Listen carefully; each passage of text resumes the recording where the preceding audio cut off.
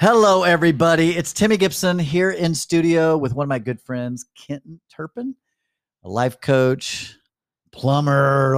You're do a bunch of father, a bunch of stuff, right? I suppose so. Yeah. You're pretty handy or handsy. That's what she told me. Anyway, welcome to the studio. Glad you're here. Super excited to kind of share your life's journey with those that listen to the podcast. And so we've had a lot of great conversations since we've met. And finally, we're getting to do this on the podcast. So, Kenton, why don't you introduce yourself to everybody and kind of give a little snapshot of your story and your life? Which story do you want to hear? How about the religious version? No, the religious? Well, the rated X version. That's the version. Well, that's my religious story. No, not at all. Yeah, Kenton Turpin. But no, seriously, what story? So your spiritual journey. My spiritual journey. Yeah, where you came from, Okay. a little bit about your family background and that dynamic. Well, yeah, I grew up in a household where there wasn't really religion. You know, I remember going to a Southern Baptist church when I was young, being in the play, and that's about the only thing I remember. Yeah. You know, it was just something that we did occasionally. So it wasn't even every Christmas and Easter. No, we would go see the resurrection story. Yeah. At Aunt's church. Okay.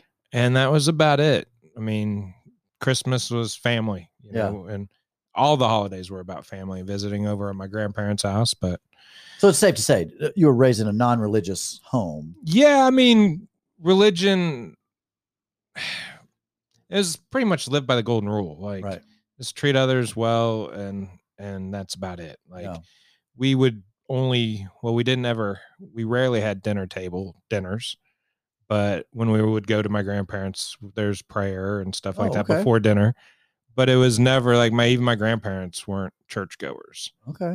So on my mom's side, my grandmother on my dad's side, she would go, but she never really talked about it or anything like that. And so clearly there was some kind of a not really spoken of, but an understood, there's a God, maybe kind of a thing. Yeah. It was a lot of God damn it. You know, I knew he existed because of that. But that's the prayer. Yeah.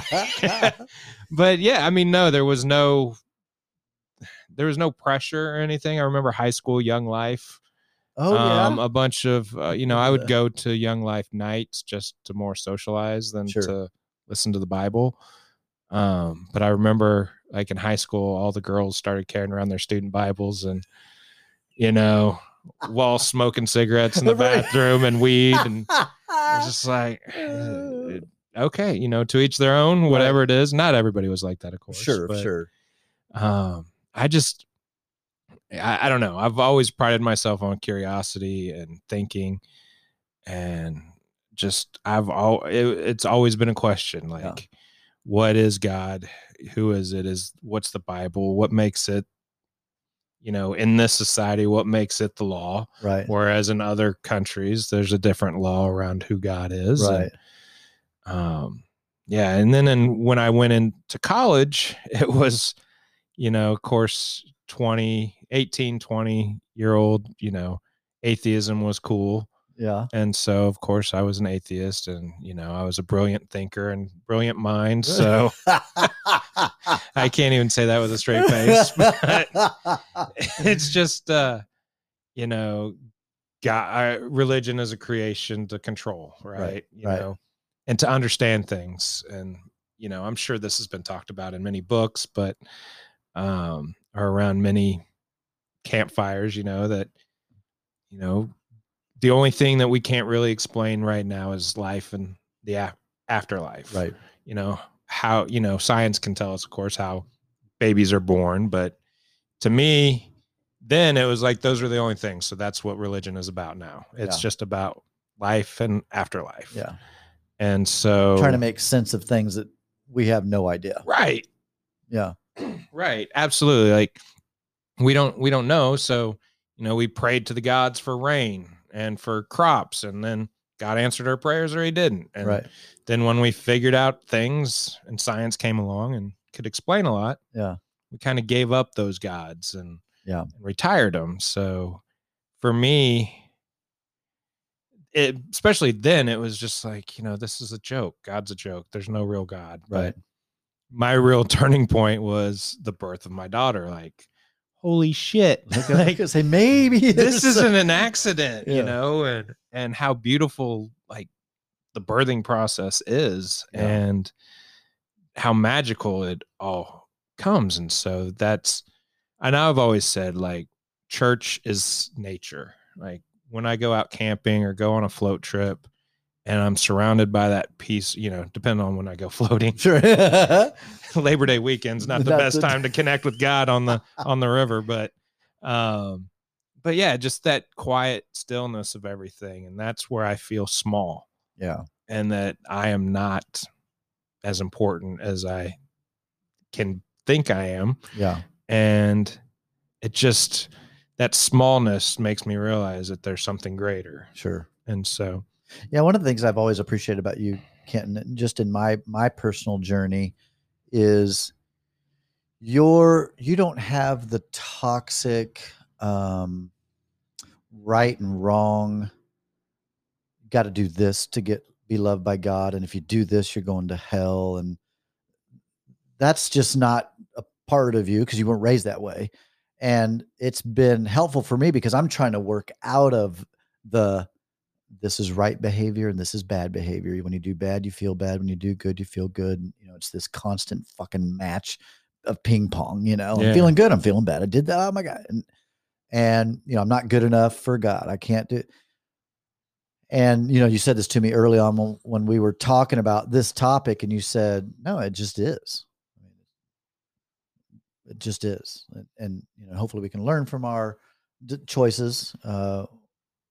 But it's been so helpful because, like, every time, like, I'll talk to you and we'll be talking, and the way my brain has been taught, like, I'm thinking something and then you'll say something and I'm thinking, that's right. He doesn't have the toxic religious upbringing that I have. And it's been a lot of unwinding, and it's been a neat journey for me to realize that not everybody was taught, and I say this in a good way, but just brainwashed to believe certain things. And so I'm having to kind of unwind what I would consider more the not me or unhealthy, whatever label you'd give it. Right. I'm trying to unwind that shit and weave something more beautiful together. Yeah. And so in you sharing that, what came up for me, and this is going to be my ego, right? And a lot of the things that I've been leaning into and listening and reading lately is like, I have all that brainwash shit in my head too, but society has brainwashed me to be not worthy, not enough. And so that's the battle that I face is it's not necessarily God that I'm trying to live up to. It's the standards of what, the expectations of what I've been led to believe are for me. And so if I look at myself as the creator of my life, then I am, in a sense, God, right? Yeah. Excuse me, a sense of God through my life. So then that's where the self-judgment comes in, and the beat up and all this stuff is, right and wrong. Yes. It's easy for me to tell you as an outsider that let that shit go, but I still battle with it, Yeah. Because it's a construct of, it's a control, right? Like, this is right, this is wrong, or you're going to heaven or hell. And, for me, who says that there is a heaven and hell? So do my best life, treat others the best way I can, not always perfectly, sure, but be open to new experiences. And that's what really was the catalyst. And I owe it to, and full transparency, I've been married twice. My first wife, we met in college, and she really opened my eyes to, like, the way I grew up. I grew up in Raytown, which is a suburb here of Kansas City. back then it was very blue collar. Mm-hmm. It was very racist. Yes. I mean, it had a long history of being a racist town. And so I grew up with those ideals, and it's like, I took them with me to college, and then I had a wider diversity of people, and still not a huge diversity, but I had people from different parts that could tell me, like, what the fuck are you thinking? Yeah. Like, where did you pick that up? And I'm like, it's just what was taught, and so having to unlearn takes time, takes patience, takes people that love you, and that are willing to walk that journey with you, and that see something better in you. And like, that's in grade school. I remember a teacher saying that I was very curious. What's the word for curious that I can't think of right now? Inquisitive. Yes. I was very inquisitive. And so of course I go home and get curious about what it is. And, I'm told, and somewhere along the line, I think, I lost that. Yeah. Like, I stopped being curious and stopped questioning things because, the schools don't reward you don't. Questioning what they teach. And in a lot of senses, life doesn't reward you for questioning. And I would argue for you in your upbringing, the church, your family, all that, they didn't reward you for being curious. No. I went to a church not recently, but for a little bit, and met a guy there, and he's like, curiosity is what God welcomes. Like, he wants you to question everything, and you become a better servant to him in that curiosity. I don't know if I agree with that, but it sounded good, but I don't know. It's my curiosity is what leads me now. Like, the teaching today of like, one man's battles, and like the Job story, like he battled, and that's the stuff I want to know. That's what I'm really curious about. You can be a success on your ivory tower, and I don't care. I don't care that story. I want to know what hell you went through to climb that ivory tower. And I don't even want to say ivory tower but just the ladder that you climbed for success, because that's where the learning is. The learning isn't that I woke up one day and I'm a success, because no story is complete with that. Right. And no story is just up and to the right. Right. Yeah, exactly. So I want to know all the shit. And when you're open to, when people are open to that discussion, that's where the true connection really hits. Is like, I made a post last night, actually, with a wonderful quote that I came up with while talking to another guy. And I always have I like to be in the deep end of the pool. I love deep conversations, but I also like to have fun and play. And in that, I was like, I will not play with you in the shallow end of the pool until I can trust you in the deep end. Yeah. And that's just how I'm wired. Like, it's hard for me to interact with a lot of people because they want to stay on the surface and just play and bullshit you and lie to you. And I feel like I have a sense about me that I know. No. Yeah. Just no. I can't. Let's tell me about you. Get vulnerable with me. And luckily right now I'm in a space of people that see that gift in me, that I make people comfortable, and I can help people open up. Yeah. And I'm learning to trust that. And it's, what was the question? Yeah. This is where I started. That leads me into, that's funny. Cause that's my story. To me, you are a safe person. Like, I feel like I could tell you anything. So tell me, Tim. Yeah, tell me anything. So there was this one time in college, Kenton. No butt stuff. That I wasn't sure if I would like it. But anyway, the curiosity piece is what has inspired my new journey, I guess. My second life is this whole idea of maybe, like, for me, as my religious views began to unravel, and then I became more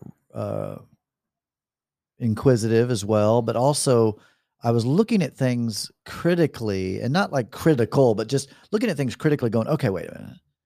I've been in church all my life. People in the church and the people I know out of the church are the fucking same. They're the same. Like the people in the church lie, steal, cheat, all that. People out of the church lie, steal, cheat. People in the church have addictions. People out of the church have addictions. People in they're the same.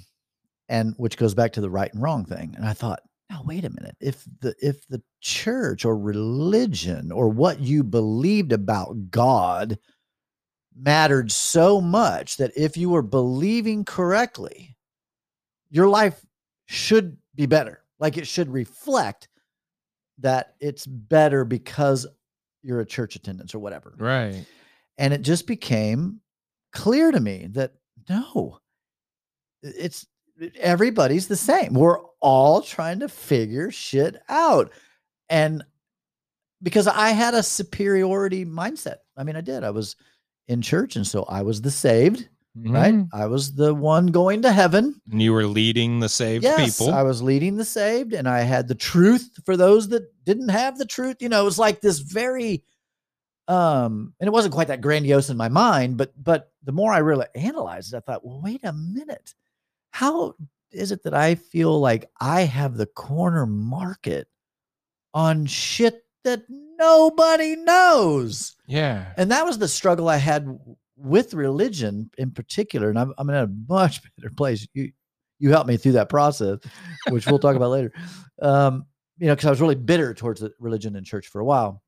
And I had to really work through that because it just, and how I'll word it, this isn't how I necessarily feel now, but it was like it poisoned a part of my life experience because of the way I was trying to do the right thing so that God would love me and so that I would have the blessings, And then it was the weirdest thing as I started becoming not religious and even looked over the fence at atheism, like maybe, what about that?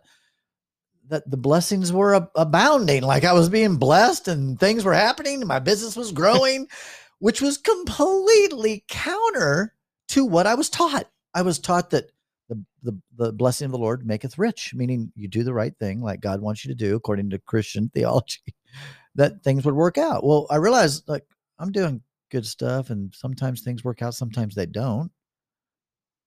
And then I'm now doing me, whatever that is, and blessings are coming and life is still normal. It's like, wow, like that, all those ideas were all in my head. It wasn't real. Yeah. That makes sense. Oh, absolutely. And so one of my mentors always talked about congruency, like you're in congruency or you're out of congruency. And do your inside actions match your outside actions? And so my question through all that was like, when you were up there leading people, was there a sense of this is total bullshit? Like it was incongruent. I don't know what I'm leading these people to from. Yeah. And I don't have the answers. Was all that going on? Yeah. All that was going on in my head because I remember talking about things with such certainty that you can't be certain about something that's you can't be certain about, like, is there a heaven? I would have said way back when, absolutely. It's a fact. Like it's, well, as I became more curious and realized that, oh, wait, like heaven is a fabrication. Like it's something that humans made up. Possibly. Right. Right. Exactly. Yeah. It's and nobody knows. That's a matter of faith. So what's funny is I kind of unwound everything, got rid of everything. And now I come back and I would say, yes, maybe heaven, maybe not. I don't know. I'm okay if it does exist. I'm okay if it doesn't exist, but it's a matter of faith. And I'm okay with faith. Where I really struggled was the such certainty about the afterlife or certainty with what happens. And so, because nobody knows. And then my argument would have been back in the day, well, the Bible says. Well, that's awfully convenient. It gets into the circular reason. How do we know the Bible's true? Because the Bible says it's true. Yeah. Well, and so it's hard it was hard for me. It really took a while to bust through that barrier to then even look at the Bible and go, I mean, people wrote it, like specifically guys, like men, right? So, and it's got some squirrely shit in it, right? I mean, and the funny thing is I've read it multiple times, right? So I know the squirrely shit in it. I've read it, and you can't sugarcoat it. You can't overlook that. No, it clearly promotes slavery. It clearly promotes the degradation of women and the exaltation of men. Mm-hmm. Like there's things in that, like it clearly, women were property. That's so clear in the Bible, but you're selling me on this. Right, I'm on board. I kind of like where this is going. That's the one thing I know. I say that to often females. Sometimes I'll say, well, now that part, women should be submissive. Now that part I still believe in. But it's those kinds of things that as a Christian, right? I overlooked it, or I picked that part out, but then I left in, the stuff that served me, or I felt like served me, or, Well, and the thing that I go back to is what if it was all wrong? Right. Would I be destroyed by that? And my answer clearly is no. Right, I wouldn't be destroyed. And in asking that about God and religion and the Bible, it goes back, it just blossoms out into everything else. Yeah. What if I'm wrong about the sky being blue? Yeah. Would I be able to go on and continue my life? I love that question. Yes, I would be. And to hold on, and that, we're talking religion, and of course we can bring in politics, but absolutely. When people hold their identity so true to something outside of their control, and if that gets blemished in some way, and then that blemishes them, that's not a good thing. Like, I don't believe in hanging my hat on anything other than me. Yeah. And even that I question sometimes, right? Like, what do I hold so true? Is that a safe bet? What do I hold so true that I will hang it even on my own head? Right. But that's what floors me, is like, why I am in search of a truth, whatever that truth is. And I feel like I found it. Sure. I feel like it's inside me. I haven't been able to put it to words, but and that's what a lot, for me, in my experience, a lot of arguments, a lot of wars is who's right and who cares? Right. Like, in the end of the day, doesn't matter who's right. Yeah. It only feeds our ego. Right. And, that's a monster. That's the wolf, whatever, the good and bad, are you feeding the right one internally? Right. And well, that question has really liberated me. It's a question I ask a lot. What if it's wrong?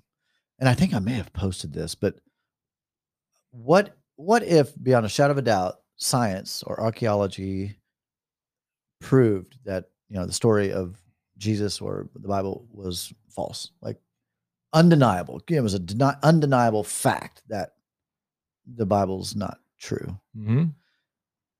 How would that impact you? And some people, Kenton, it would destroy them, right? Yeah, it would destroy the fabric of time and space. It would. It would unravel their very life. And like you, I share in now I'd be like, oh, well, okay. I mean, yeah, interesting. Like, you know what I mean? Like, it wouldn't matter at all. Couldn't say that, years ago. Yeah. Couldn't I would even say it's not that it wouldn't bother me. Sure. But it's like, okay, so that's not true. Right. There's going to be some reconciliation that goes along with it, but okay. Yeah. All right. Yeah. Just take that deep breath and move forward. Cause what,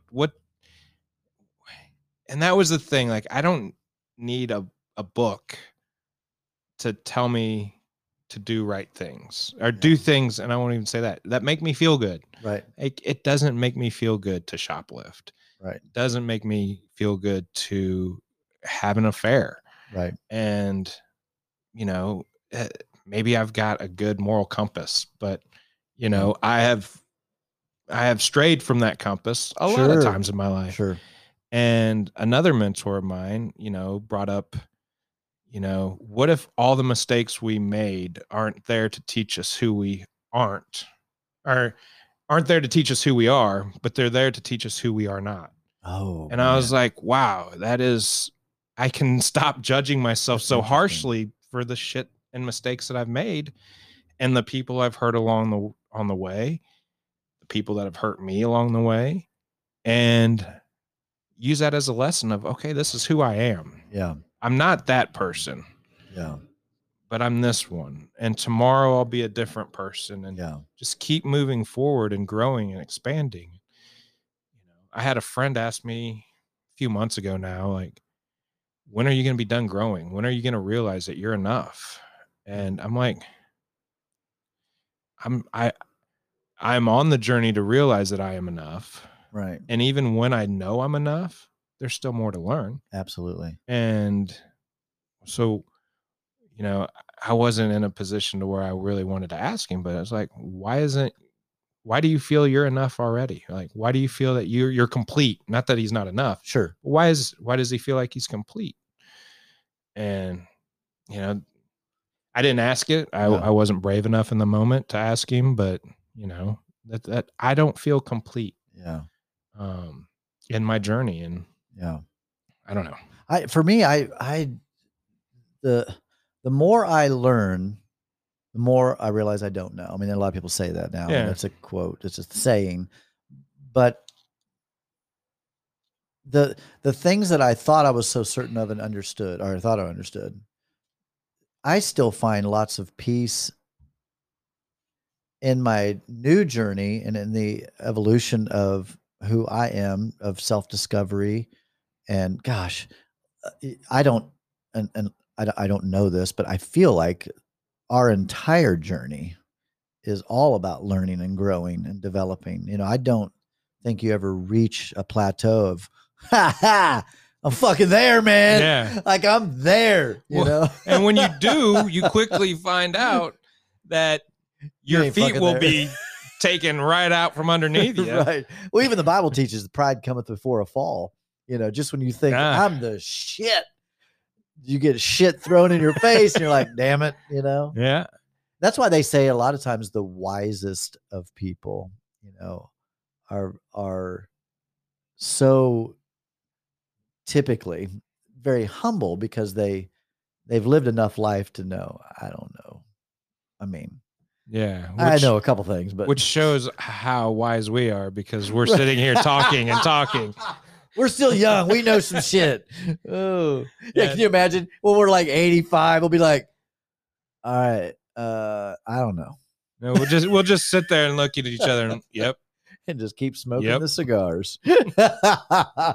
Well, I think that I just really appreciate, you know, your perspective and your view, because like I said, it's been helpful for me personally in trying to be okay with uncertainty. You know, to be okay, it's okay to not know, and for whatever reason, it wasn't okay.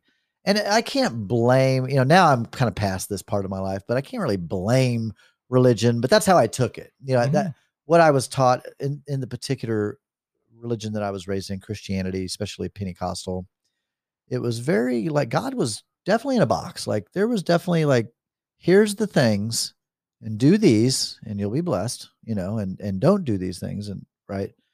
So it was very, very nicely packaged, you know, but it was so, you know, it's funny because we would often teach it's not by works lest any man can boast. But that's all it is. It's do good and it's good, do bad and it's bad. Well, that's fucking works. That's it, right? I mean, there's no way you can, that's what it is. And I realized that, you know, Jesus, the story of Jesus was that he sacrificed his life freely. And, you know, you don't have to like pay for that, but you still have to say the right things with your mouth and believe in your heart and do this and that to actually get that to be a part of your real life. All right, and we're back. So let's lighten up the conversation and talk about dating, because you and I are single. We're single men out there in the world navigating. Do you do online dating? Not anymore. I got off of it. You said, fuck that shit. Well, I'm just curious though. What was your experience on there? Some good, some bad? Like what? Oh, it taught me that I fucking am not good enough.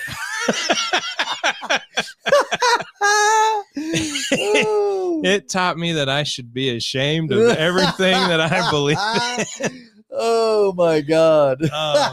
You're like, it taught me I need better fucking pictures. Validated my 2 divorces.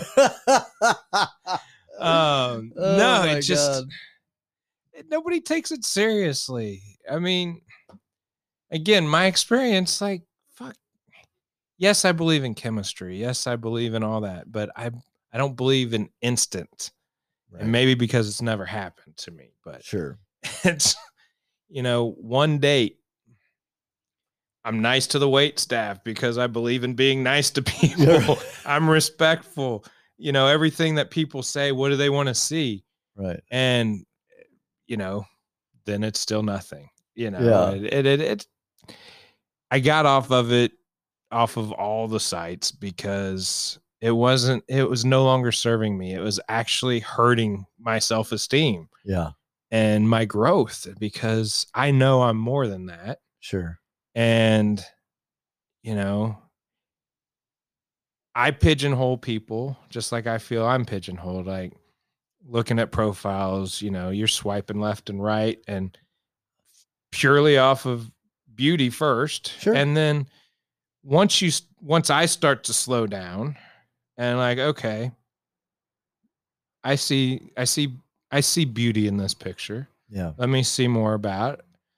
Oh, I'm not reading beauty in this. Yeah. So, okay. Yeah. Or, and I am one that reads most profiles. Like if I see an attraction there, I'll read the profile, or sometimes even I'll read a profile and then I'll see a picture. But yeah, it's just people craving these connections, but afraid to connect. Yeah. And I realized the same was being true about me. I wanted a connection, but I was using it to try and get laid. Yeah. It wasn't working 100% of the time. And I always felt guilty about that too, because like, this isn't what my heart desires. Like, right. And so I shut it down because it was being too much of a distraction in the growth that I'm doing outside. And I joined a 6-week elite men's mindset group. And so we were challenged to give up vices. And so forgive me, but I gave up masturbation. Wow. And pornography. Yeah. And in that process of doing that, I realized I was swiping and getting aroused by it. Interesting. And I was like, fuck, I'm this spiritual as fuck enlightened guy, right? No. More enlightened than most. Right. But I was like, I am so much objectifying women just by looking at these profile pictures. I'm like getting aroused in a way. Yeah. And it's like, this is not healthy for me. Yeah. Like I love and respect women, but yet my actions aren't showing that right now. Yeah. So I got off of it. And quite honestly, like I've tried quitting them before. Yeah. And it was difficult, but for whatever reason now it's been easy. It's been easy to say like, that's not fulfilling. I'm not gaining from that. And it goes back, like, I'm willing to try and experiment on a lot of things. Sure. For whatever reason, I decided to stop drinking this year. I would drink once a week at volleyball, and I'd have 2 or 3 rum and cokes, 1 to 3 rum and cokes, and go home. I'd wake up the next morning and I'd be off. I wouldn't really be hungover, but I'd be off. And I was like, this isn't serving me. Yeah. And then when I would go out and get drunk, then I really I'm not in college anymore. I can't rebound in, a few hours of sleep. I've got to have the whole weekend to recover.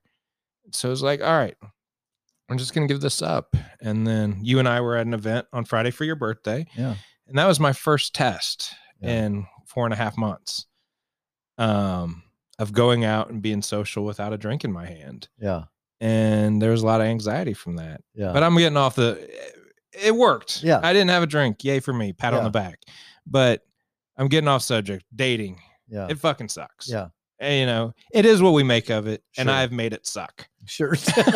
Now, do you experience, so like you, I'll get online and then I'm like, what the fuck am I doing? This is stupid. Not only that, I find it sometimes it addictive. Like, it's like you get to swiping around and do it. I don't know. As you explained, same for me. It's just like, you know what, this isn't really serving me. I'd rather just meet people organically. Of course, COVID, fucked everything up. It was kind of like, how else are you going to meet people unless you meet them through social media or online dating?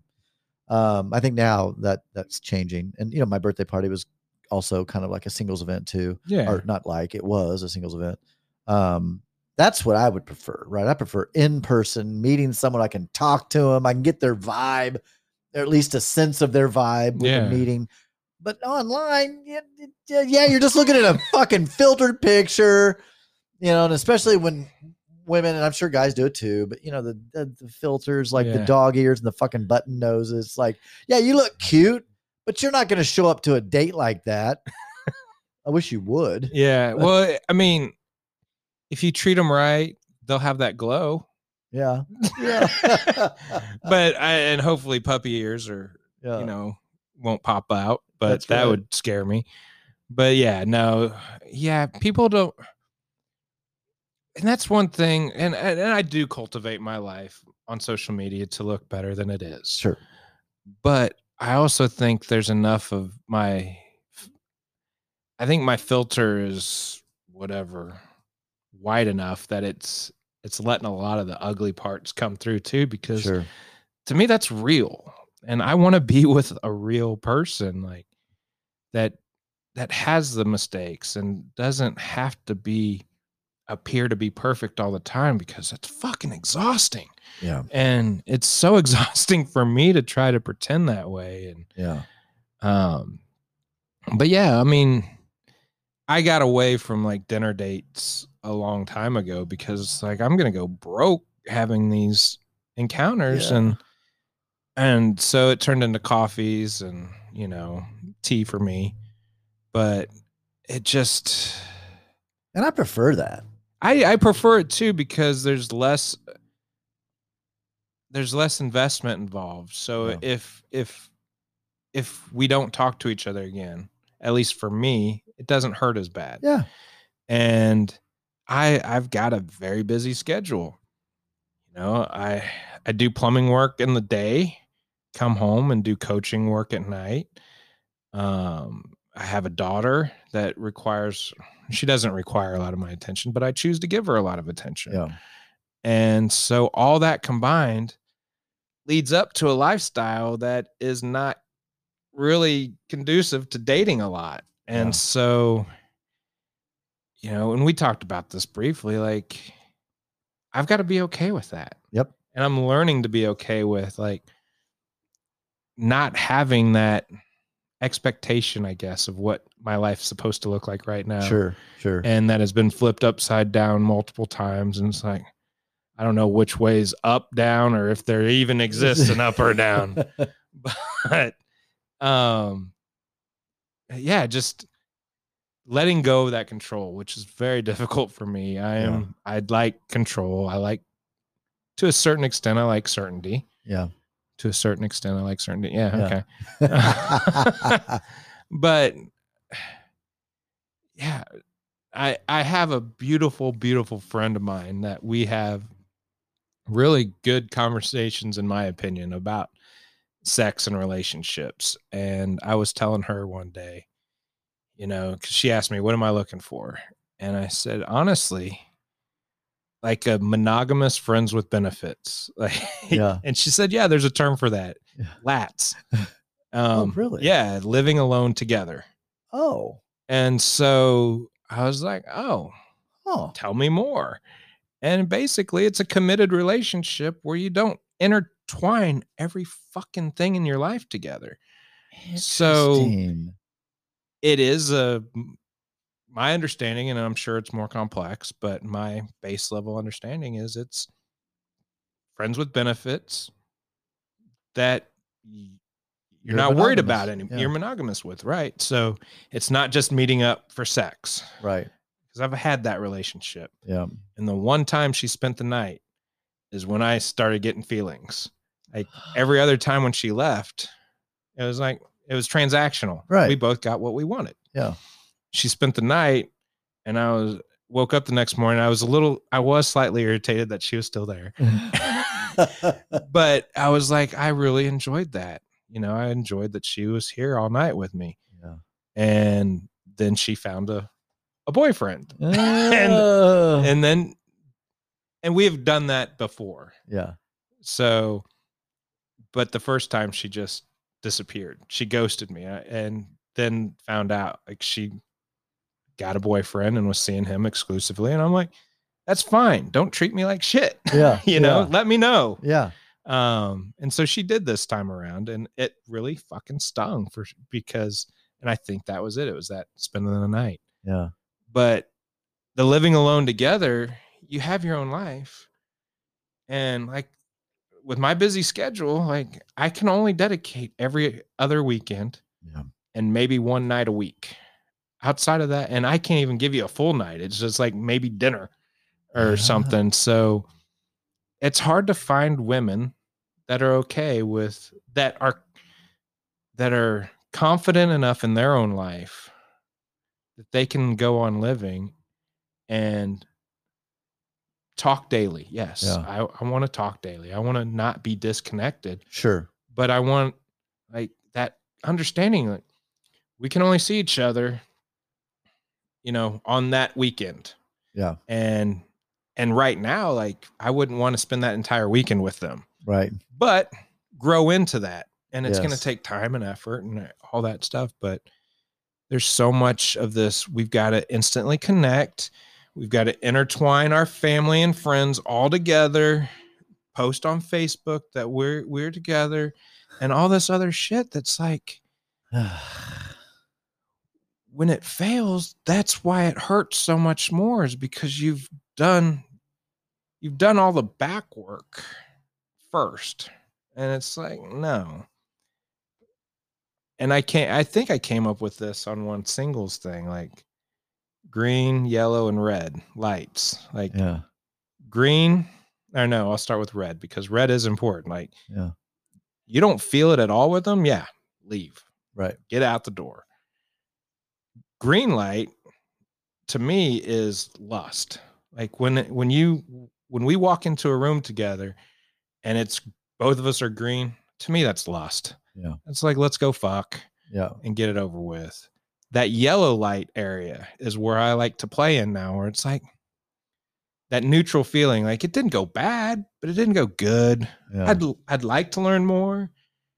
And I think that to me is where a real relationship's going to build. And it doesn't sound sexy or flattering, or I'm going to tell the grandkids, I really felt neutral about her when I first met her. I just gave it a chance. It's not a romantic story, but I'm starting to believe in arranged marriages because they're agreements and you make an agreement work. Make a commitment.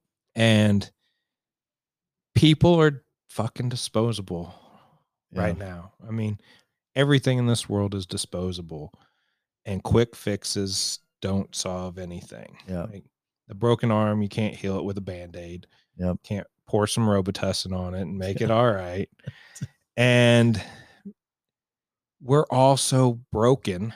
You said make this light, and look at me. Well, that's part of who you are. I love it. Right. So, this is the deep end of the pool that I play in. So part of that, which I knew that we'd go into this, is, well, I could tell personally. So personally for me, when I first went into this journey, it was very dark. It's very lonely.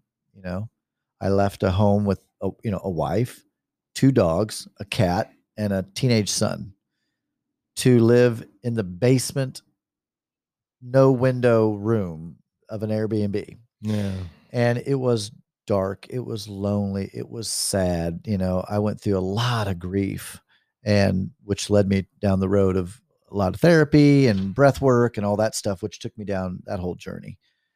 And the part that I'm getting to that I'm curious how you worked through this, the lonely part, it's wild. There was a lot of loneliness initially. At least that's what I thought or felt like it was. But I think it was a little bit more grief, to be honest. I think it was more grief because I at least for me, I took a test the other day, this online test, and so it it's confirmed. accurate. So it's for sure. And it was funny because I was like, this is bullshit, right? But I took the whole test, and then it came back with the results based upon what I said. What I was like, well, fucking A, interesting. It said I was a perfectionist, which I knew that. It said that I'm a little bit of a loner. There were certain things that it said, and I thought, interesting, because for me, I loved the event Friday, my birthday party. It was really fun, and my heart was so full of just all my friends and everybody there, and just the mixer too, and all that. And then Saturday night, I had some people like, "Hey, we're getting a limo. You come with us." Blah, blah, blah, blah, blah. And Kent and I was just like, and then when I did that, I thought, no, I'm not. I don't want to go. I don't want to go out and be social and be in a limo going from bar to bar to bar. Cause I'm like you. I do drink a little, but I had half of a drink Friday, and no regrets. I love it. I woke up the next day, felt fucking awesome. And that's why I don't drink. Is for me, it's more how I feel. Right. I smoke weed. I'm very open about that. Wait, what? I smoke weed. Oh, I love weed. I might too. I love marijuana. But anyway, the loneliness part, I couldn't decipher what was grief, what was loneliness, and where I was. And now that I've kind of worked through a lot of the grief part, I do want to be coupled, like it would be on my list of my dream, my goals, but I don't need it. It's like, I want it. Like there's a desire. Someone asked me the other day, do you prefer being married or single? I said, well, I'm single right now. So I prefer what I am right now, but not because I'm single. I just prefer, I live in the now. I try to. But when I got really honest with that question, I said, I prefer marriage or being coupled in a committed partnership. Yeah. And I don't know all the answers of why, but, part of it is that, the search is over. You don't have to keep looking, keep wondering. There's the certainty. I've got someone I can, you know what I mean? Yeah. So I think all the natural reasons. But how has loneliness been a journey for you where, because I think, I've talked about this before. You don't mind being alone. I don't either. But I do definitely enjoy when people are here. Yeah. Excuse me again. I like a tight circle. I like to entertain. Looking back, I would always be I wouldn't always, but I would plan a lot of get-togethers, whether it's a Super Bowl party or whatever. Yeah. But I would get people together, organize poker games and things like that. And I didn't realize how much I really enjoyed that until I cut myself off from it. And for me, it was my second divorce. Like, it validated everything from the first divorce, that I'm a monster, I'm horrible. And, so I took on all that. I allowed other people to frame me in their vision and made it my own. Yeah. So I believed that I was a horrible piece of shit. Yeah. And I guess it's kind of a Beauty and the Beast now that I'm thinking about it this way. Like, in order to protect the world, I'm going to go in a cave and hide. Yeah. I came out for work and I came out for my daughter. And I was very alone. And that goes back into my childhood. I was a latchkey kid, like most people my age, my generation. And I judge myself against them, like the healthy latchkey kids that were okay with it. And, you know, I was alone as a child. And then when my parents got divorced, I was even more alone because my mom already worked, but then the divorce came and she worked 3 jobs. And they got separated when I was in 6th grade. So 10, 11 years old, we'll call it. Yeah. And my brother is older than me, 7 years older. So he's 18. He's off doing his own thing. And I'm left in this big middle class, you know, good sized middle class home all by myself. And I learned to survive. I learned how to cook. I learned how to do laundry. It was expected of me to because nobody else was doing it. Like I said, my mom's working 3 jobs. She needs clean clothes. So why not me do it? Right. Yeah. And so I was raised by television again, like a lot of kids my age, but the comparison that always drew me even deeper into that hole was everybody else is okay. Like they're functioning fine. They thrived in it maybe. And here I am surviving in it. And it was that emotional connection that it's taken me a long time to accept. And I still don't accept it 100%. Like I was neglected as a child. Yeah. And that seems so, I don't know what the right word. I don't know the right word, but victim. It seems like I'm such a victim from that. Yeah. And I don't like that feeling, but it's a truth that I do have to recognize. Like I needed emotion. I was a sensitive kid. Yeah. I needed that emotional support and stuff, and I wasn't given. So fast forward again to the divorce, the second one, where I was like, yeah, everything that everybody says is true about me. I'm horrible. So I locked myself, not a dark cave in the literal and physical sense that you did. Yeah. But, I shut people down. Like people left me in that divorce and I left people too. Yeah. And it was I didn't realize it was a cry for help, but it was the muted cry for help. Like nobody could hear it. And probably the people that did hear it, I wasn't hearing them come back at like, I'm here to help. And I didn't hear that. So, I went through a transformational course. I was dating a gal and she saw something in me that I refused to see in myself. And I've been through this process. I think it would do you wonders. And so of course I shoved her away and like, get out of here with that nonsense. I'm fine. Yeah. I'm reading self-help books and taking 0 action on those self-help, trying to positive think my way out of shit. And that doesn't work.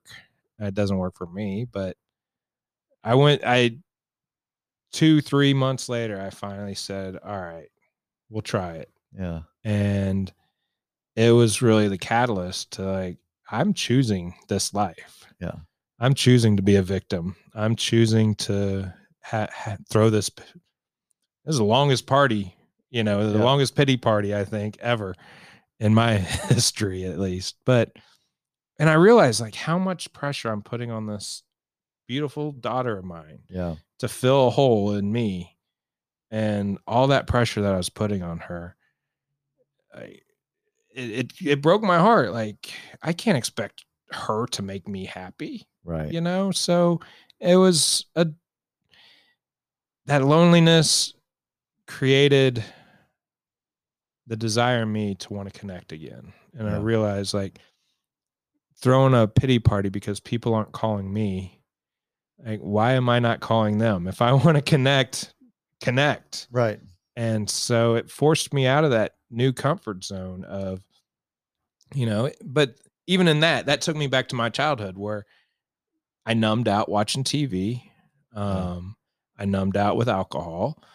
No, I shouldn't say that necessarily because I don't drink. I never have been a fan of drinking alone. My dad's father was an alcoholic, so it was always feared that I could easily be one too. But And I never liked the feeling of drinking alone, but I would smoke a lot of weed and numb out that way and just, not feel anything.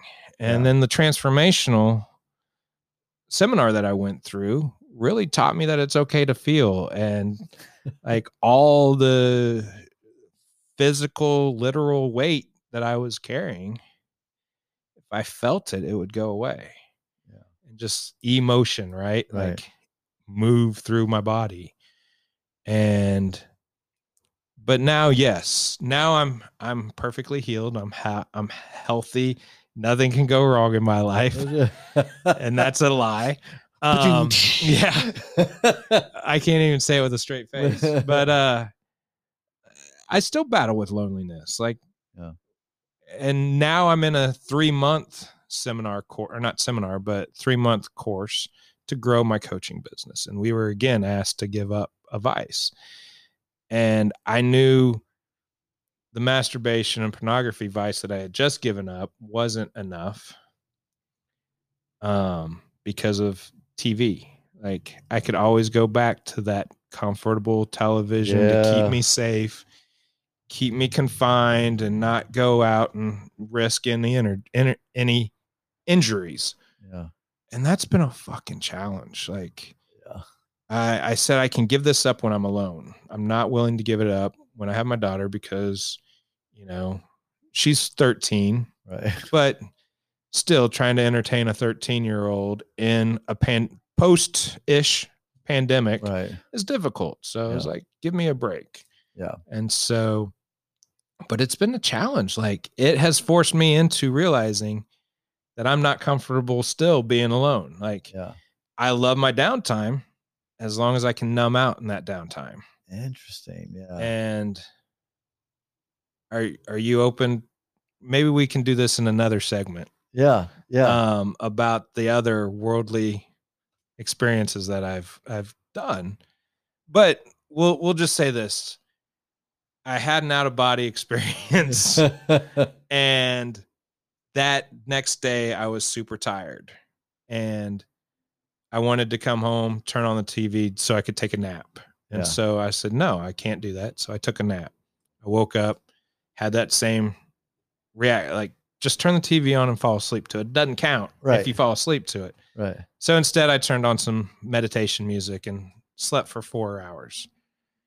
Then that whole day, like I went and got something to eat. I came home. I have a small little apartment deck that I sat out on, made myself some warm tea or some hot cocoa. It doesn't matter. And I sat out there and I read.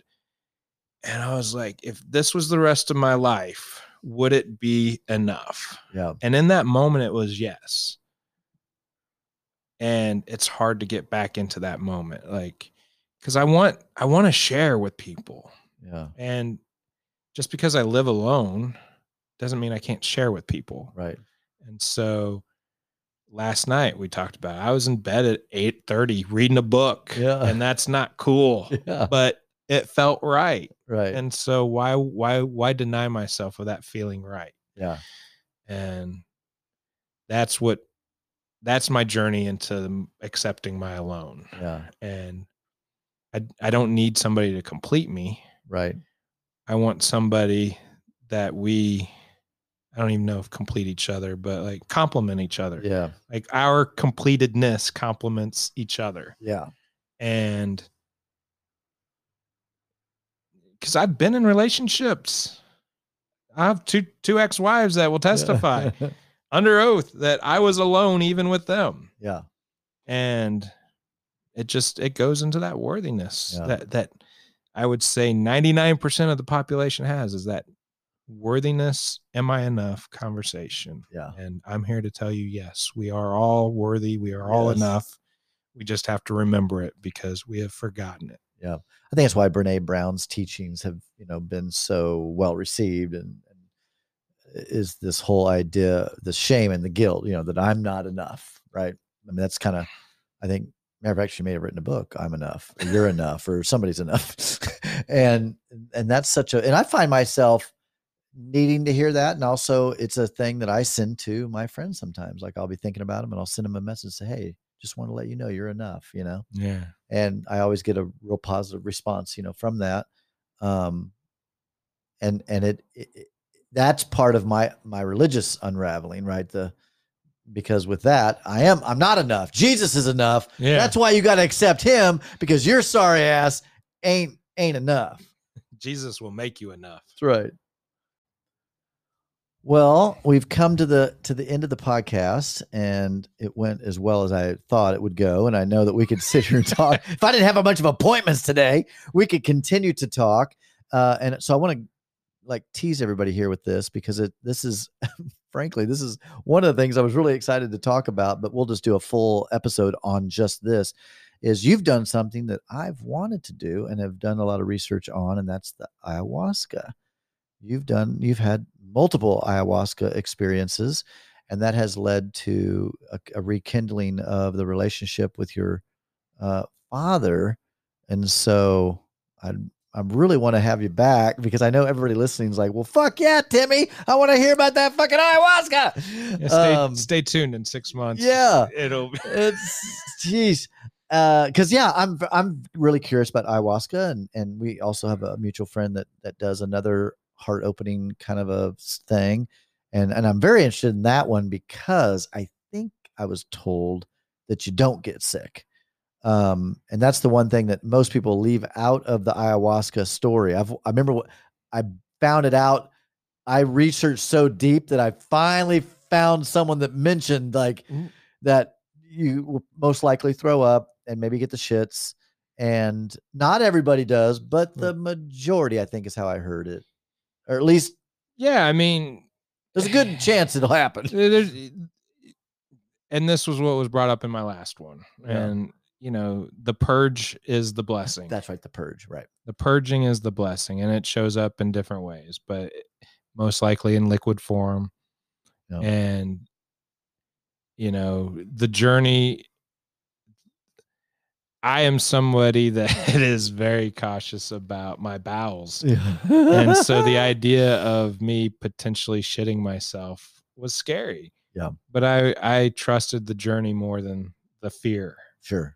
And spoiler alert, I didn't shit myself. Oh, cool. I did a lot of shitting, but never on myself. Right. So, but that's how one specific journey went, was a lot of purging through the number 2. Yeah. And this last one was a lot of purging through what I in the moment perceived as vomiting, but it wasn't. When I woke up, my trash pail was empty, with the exception of some spit that I spit up, but it's all an energetic feel. Yeah. Like, obviously when you're purging through the south end, you can see it and feel it, but it's a beautiful journey. I don't know how I could do it in the jungle without modern facilities around, but I imagine that would be a mess. That would be crazy. Well, it's been a beautiful, wonderful experience that I'm happy to talk about. And the relationship, if my dad ever found out why our relationship's getting better, it would probably get shut down pretty quickly.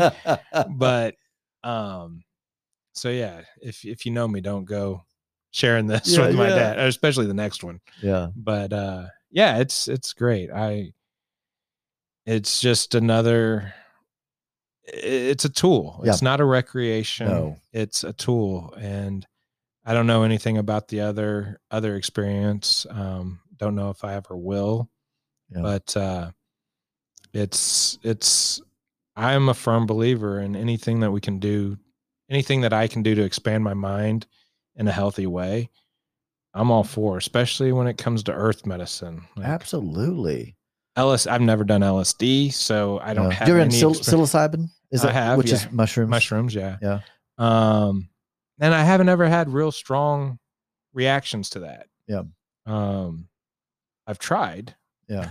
You've tried to see Jesus and tried, and never have had a real I'll say I've never had a positive experience with it, as far as eye-opening, right? Third eye life opening. Altering. Yeah, it was all when I've done it, and I've never done ecstasy either, but I have a feeling of what that would be like, where I petted myself the whole night, and it felt good to touch. And, and so, but no, like life-changing things have come from mushrooms. Yeah. But, I'm assuming I haven't dosed myself enough. But.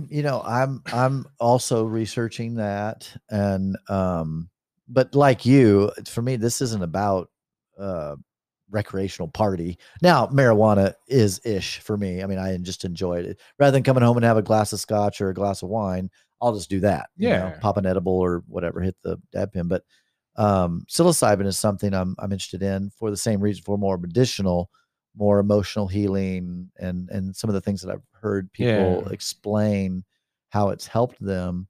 I'm really interested in it. Well, I'd heard a lot of the podcast, and I don't listen to Joe Rogan, but I know he's like a real proponent of DMT, and which is a smokable version of it, I guess. Yeah. But like I kept hearing about it, and I was like, that sounds amazing. Like, when can I get to the jungle and find it? And I realized you ask the universe for something and you'll see the door is there. It's always been there. So I had put it out there that I was in search of mushrooms. And when I had that, because I knew I could get my hands on it if I knew the right people. Sure. And with that request, opened the door for the ayahuasca. And then I was like, okay, I'm listening, universe. Yeah. And it's a great experience. Like if you're in the mental capacity to do it and you're not afraid. Yeah. I think if it was explained to me that it's like 10 years of therapy, 10 years of intense therapy in a night. And it can be like that. Like I said, I've done it 3 times. And the second time there was a lesson in there somewhere, but I don't know what it was. It was a neutral experience. Right. At the time I viewed it as very negative. Yeah. But it was very neutral experience now that I've had time to reflect and gone back. So not necessarily bad, not necessarily good, just kind of. It felt like, in all honesty, in the moment, it felt like a waste of my time and my money. Yeah. And brought up a lot of judgment of the person that administered it. Yeah. And, I chose to listen to people that wasn't an accurate depiction of this person's ceremonies. Yeah.